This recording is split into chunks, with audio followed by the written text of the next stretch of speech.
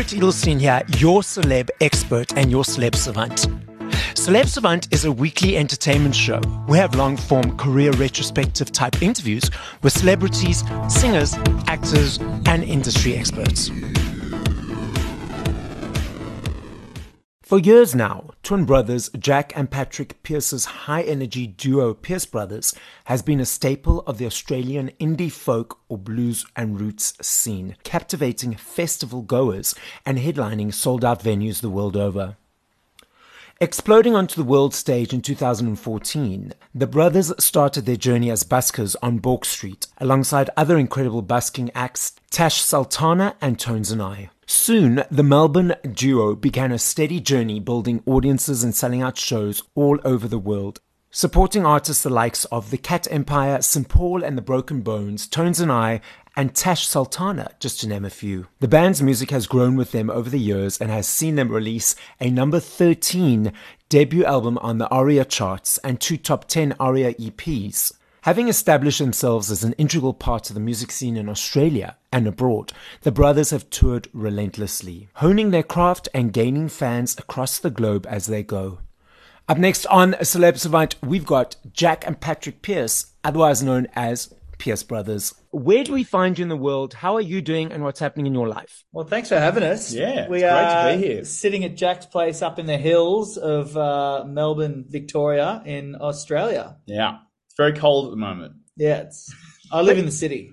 Jack lives out in the sticks. Okay, but wait, you say it's cold, but for the guys listening, we're on Zoom. You're wearing t-shirts. Obviously, it's hot inside.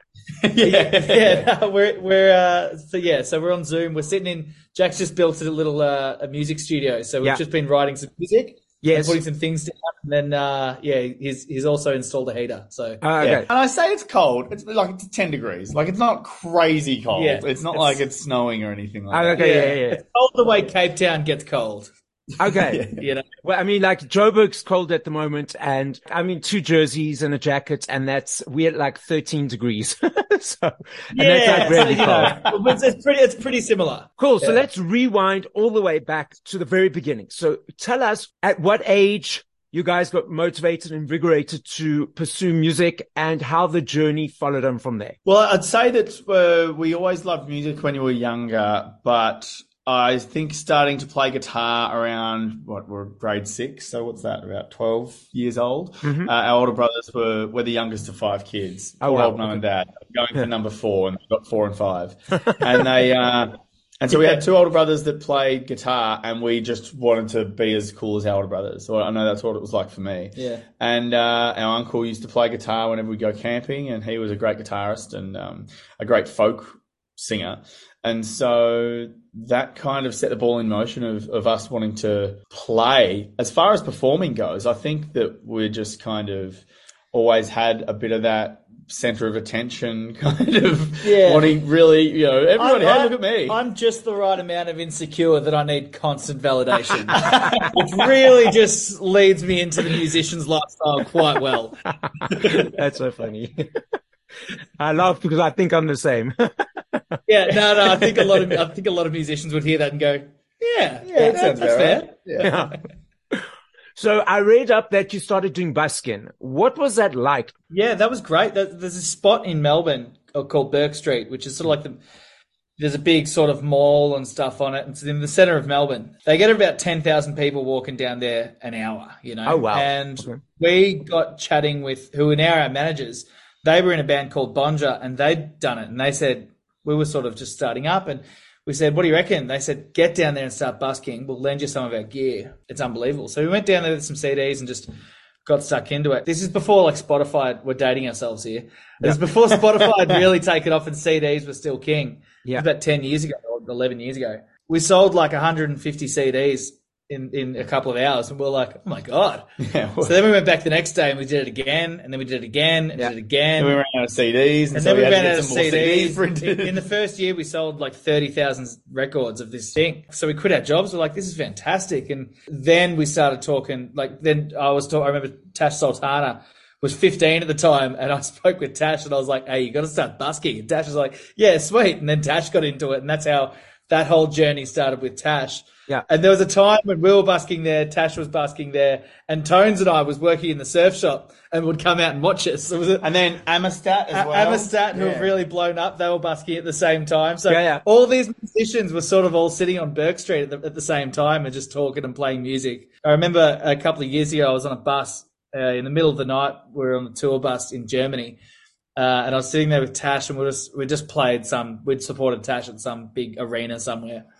And we just sat there just waxing poetic about how easy it all used to be. There was no emails or managers or labels. You just wake up and you were really looking at it through rose-colored glasses, you know, just going, how easy was life? While you're sitting on a tour bus. I was sitting on a tour bus, and I was just like, I mean, come on, this is pretty cool. So I need to add Tash and Tones tonight to my list because I've already interviewed Amistad. So I need to get all four of you into my repertoire. Absolutely. So there we go. Yeah. Yes, you mentioned that 10 years ago there were CDs and now there's the digital platforms. I'm not sure if you're aware that the physical is making a comeback. A couple of years ago, CDs had an increase in sales, first time in 21 years. Last year in the UK alone, vinyls has sold 5.5 million copies, biggest since 1990. Cassettes are making a comeback. So we have this physical growth again. I love me a CD. I love the aesthetic of holding something. I think that's what it is. I think it's a tangible thing, yes. You know, but I think that's why people lean more towards vinyl than they do CD. Yeah. Because they like, a lot of people will buy it because they like the putting down the needle and listening to it front to back. Yeah, some people just of it. love the artwork. Yeah. So you're buying the artwork Yes. and you're buying a big tangible thing. And yeah, I mean, if you're going to, I understand vinyls and stuff. Cassettes, I know they're making a comeback and they're cool to look at and stuff, but they're not practical. No. And vinyl's not practical, but vinyl's fun. No, you but know? vinyl's You put like, the needle down. oh, no. You go through the whole thing. You have a glass of wine. No, but vinyl's great. It's the famous thing of the vinyl connoisseur. Oh no, the thing I love about vinyl is it's expensive, but it's also really difficult to use. Yeah. Well, for me, I'm the CD person, so I've got the easiest of the three. But exactly. Yeah. What is your perception, though, of the digital platforms? We've discussed the physical. What are your thoughts around the digital? I use it all the time. Yeah. I mean, I definitely a user of it. I've got Apple Music and I go for a run listening to that. Pierce Brothers has Spotify. Yeah. I was always really romantic about like because I studied film as well, and I'm a big film buff. And I always was really romantic about the video store, and I used to love just going into a place and walking down and get all the things. I loved that. And when I sort of moved out like 8 or 9 years ago, like one of the last video stores was like just down the street. I never went there because it really is just that easy to use. And so I was really romantic about it, but I get it. It works. It works quite well. So, you know, what frustrates me about it a little bit is, so I teach spinning classes in the evenings and I create playlists of Spotify for that. Like I created these playlists a long time ago and I'll go into a playlist. I'm like, oh, the song has been removed. Oh, another song's, and I'm not talking 1 or 2. I'm talking over 50, 100 songs. All of a sudden that were there are now no longer there. Whereas if I've got the CD, then it's always mine. There's not this worry, songs are going to be taken away from me or removed for whatever reason they've been taken away. So that irritates me. Yeah. Well, for a long time, we and it didn't end up happening, but we were supposed to do the Rodriguez tour in Australia. And then like 2 weeks out, he was too sick and he cancelled the whole thing, which we're gutted about. But at the time, Rodriguez wasn't on Spotify in Australia. Like Cold Fact and what was the other one? Like neither of those albums were on there. There was like some like 1 or 2 live tracks, and that was it. But I had the old CD from a while back. So Rodriguez is massive in South Africa. He is massive. Yeah, I know. Like, we all saw the movie. Back to you guys. What was the progress from the busking to the records and the label and the touring and so forth? So so busking kind of lent into touring. A big part of our live show is still dictated from our busking days. You know, we're very boisterous, jumping around, always seeking attention, that kind of thing. And that really bled into our performance style. And because that was so successful, we could start doing shows at venues and putting tickets on and stuff. First person that we got from there was a booking agent who ended up starting a management company called Lemon Tree Music. His name was Regan. And so then he became our manager alongside his partner. Dave. So Reegs and Dave were our managers, And Reegs was our agent for a long time. Reegs was our agent, but then Harry started being our agent while Reegs focused just on management. So then we had these two parties that were working with us as we were putting music together. And then we put together a single back in 2014. And then called It's My Fault. And Regan, our manager, spoke with this bloke in the Netherlands called Dave. And Dave kind of, so it was the second Dave, and he kind of broke us into Europe. And that kind of had a bit of a hit, and then the labels started knocking, and that's sort of where all that came from. Yeah, so it was just one step at a time. Sometimes we need to hear messages from other people, because sometimes I'm like 6 months ahead of where I want to be energetically, and I'm like, why am I not there? And I'm like, so thank you for giving me that message again one step. Yeah. Exactly. Now, you the third set of twins that I've interviewed for the podcast. Amasat being another one, and Lockenville, which is a local South African group. So my question to you guys as twins and as brothers, having lived together and now working together, is there any friction, or is it just you guys are so in sync that it just flows? No, there's so much friction. Well, yeah, take a guess. So much friction. It's wild. Our whole team has had to deal with it for years. We blow up each other. I've just come back from holidays, so yeah. I think Jack's sort of been running the whole shop pretty well. So pretty well, he says. He's been running it pretty well, but it's a good thing I'm back, for God's sake. So what I mean is that everything's very relaxed at the moment. Oh, okay, yeah. I'm usually the stress head, so I've come back and everything. We've always butted heads quite a lot, but I think I remember asking Amistad about it once, and I was like, "Do you guys fight?" And they're like, "Yeah, not too much." They're the two nicest guys in the whole world. They're just such chillers. Yeah, it's interesting you say that, because when I asked them that question, they said the only thing they have in common is the music. They disagree about everything else. That's what they told me. So maybe their form of disagreement is chilled version compared to your guys. Oh yeah. Ours is miserable for the rest of the team. You know, grumpy, belligerent. Well, yeah. Grumpy and belligerent is what our nicknames could be. Yeah. Cool. Now from 0 to a 3 to 4 minute song. You said you guys are busy working on new music or music at this moment. What is that process? Is it easy every time? How do you create? What motivates it? Tell us the musical journey of creating a song in your world. Well, first we have a massive argument. It's like, we're actually, our keys player, Dara Manas, is writing this new album with us. And it's great because this is the first time we've really had a third vote. So he'll be the tiebreaker, and it's really just stopped both of us. We're working a lot better together because we're not just going, no, we each have opposing ideas. We've got someone going, no, choose that one, and we're actually getting things done. Okay. At the moment, we're taking a different tack. What we've usually done in the past is come up with ideas and then kind of fleshed out an idea, and usually in the studio we'll either get it done. And then I built this studio that we're sitting in, and at the moment we're trying to write quantity over quality. Yes. The idea is any idea that you have, instead of leaving it as an idea, get it finished as fast as possible. That means the form is done, lyrics are done. They don't need to have to be perfect. They just need to have to be finished. And then we take it to each other, and then once that whole idea is there, then we jam. And in the jamming, that's where the absolute magic happens.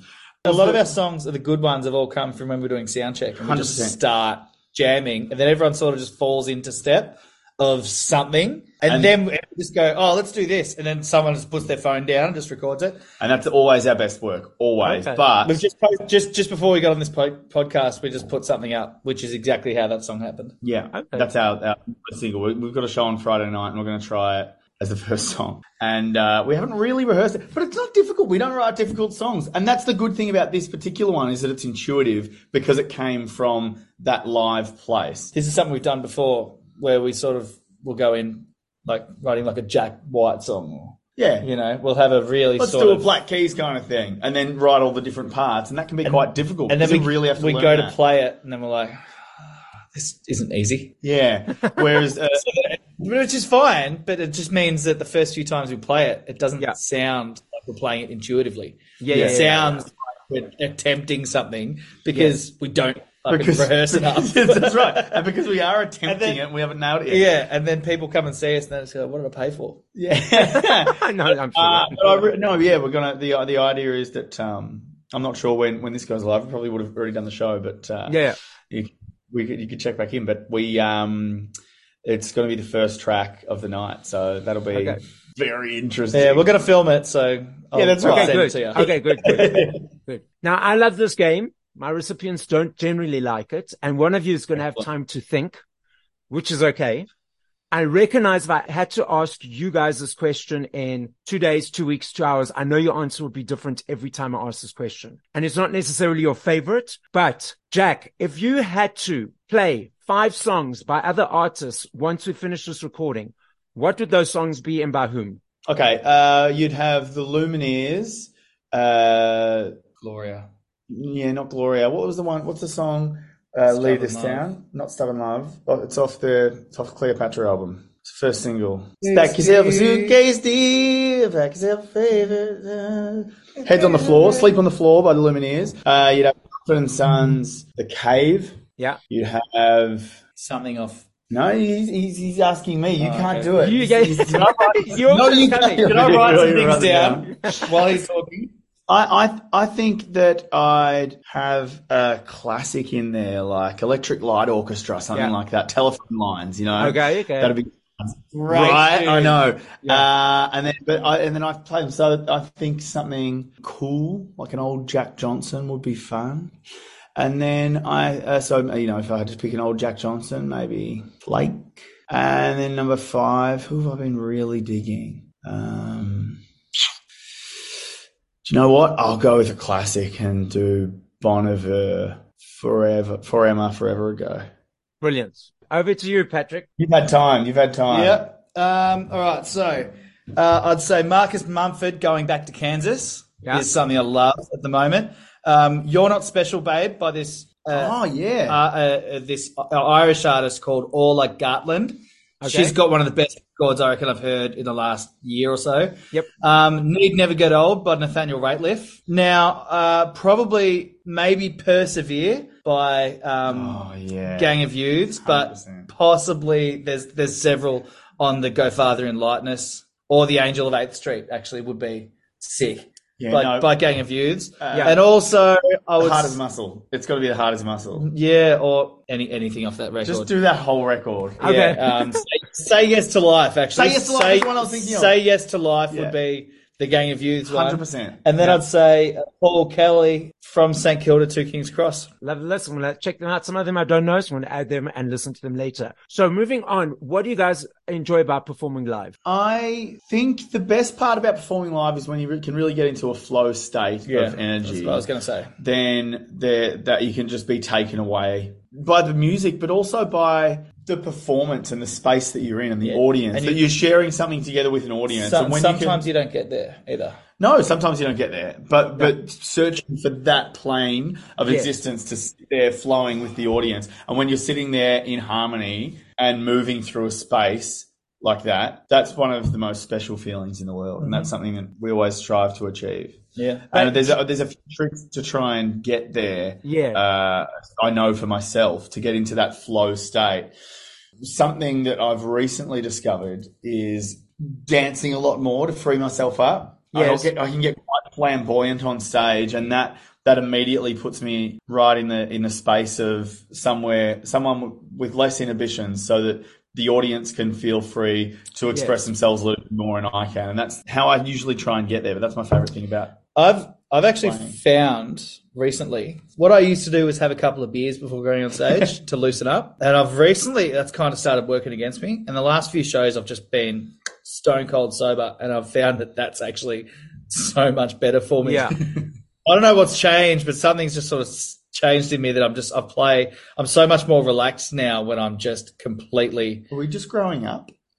I hope not. But no, you know what possibly it is, and I'm just throwing this out there because alcohol takes away a person's inhibitions, and you might have had aha moments or released stuff in inverted commas that was there that you now no longer need alcohol to release those. Yeah. Just being well, in yourself. now I feel like, and you know, it also could be that we're not playing every single night like we used to. So I need to be a little more focused, but I find that if I'm not as tuned into it, then it'll stress me out. Now, just being completely, if I have to focus on it, then I'm not in the moment and I'm not enjoying myself. Yes. I've got a question for you. But we've just had 6 weeks lately. Yeah, I've got a question. We've just had 6 weeks off and we did 2 shows on the weekend with no rehearsals. And how did you feel going into that? I was really nervous, but then again, I didn't have a drop to drink, so I was completely focused. And those shows went really well. And how do you feel about this weekend? Big hometown show, packed audience. It's going to be, a bigger venue. It's going to be great. I'm feeling really good about it. And especially playing this new one at the start, I'm feeling really good about it. So the podcast is listened to throughout the world. As a final message to the listening audience, what would you like to say? Be well. Yeah, try and listen. Our keys player listens to a new album every single day and he writes down his thoughts on it into a spreadsheet. And he's been doing it for the last 5 years. I'm not saying go and do that, but just try and listen to some new music. Orla Gartland, Gang of Youths, some Australian ones. Paul Kelly is like our sort of classic. I've heard the Pierce brothers are okay. I've heard they're fantastic. But and we love South Africa, and we can't wait to get back there. That's something I'd say. If you can make it out to South Africa at some point in your life, do it because it's spectacular.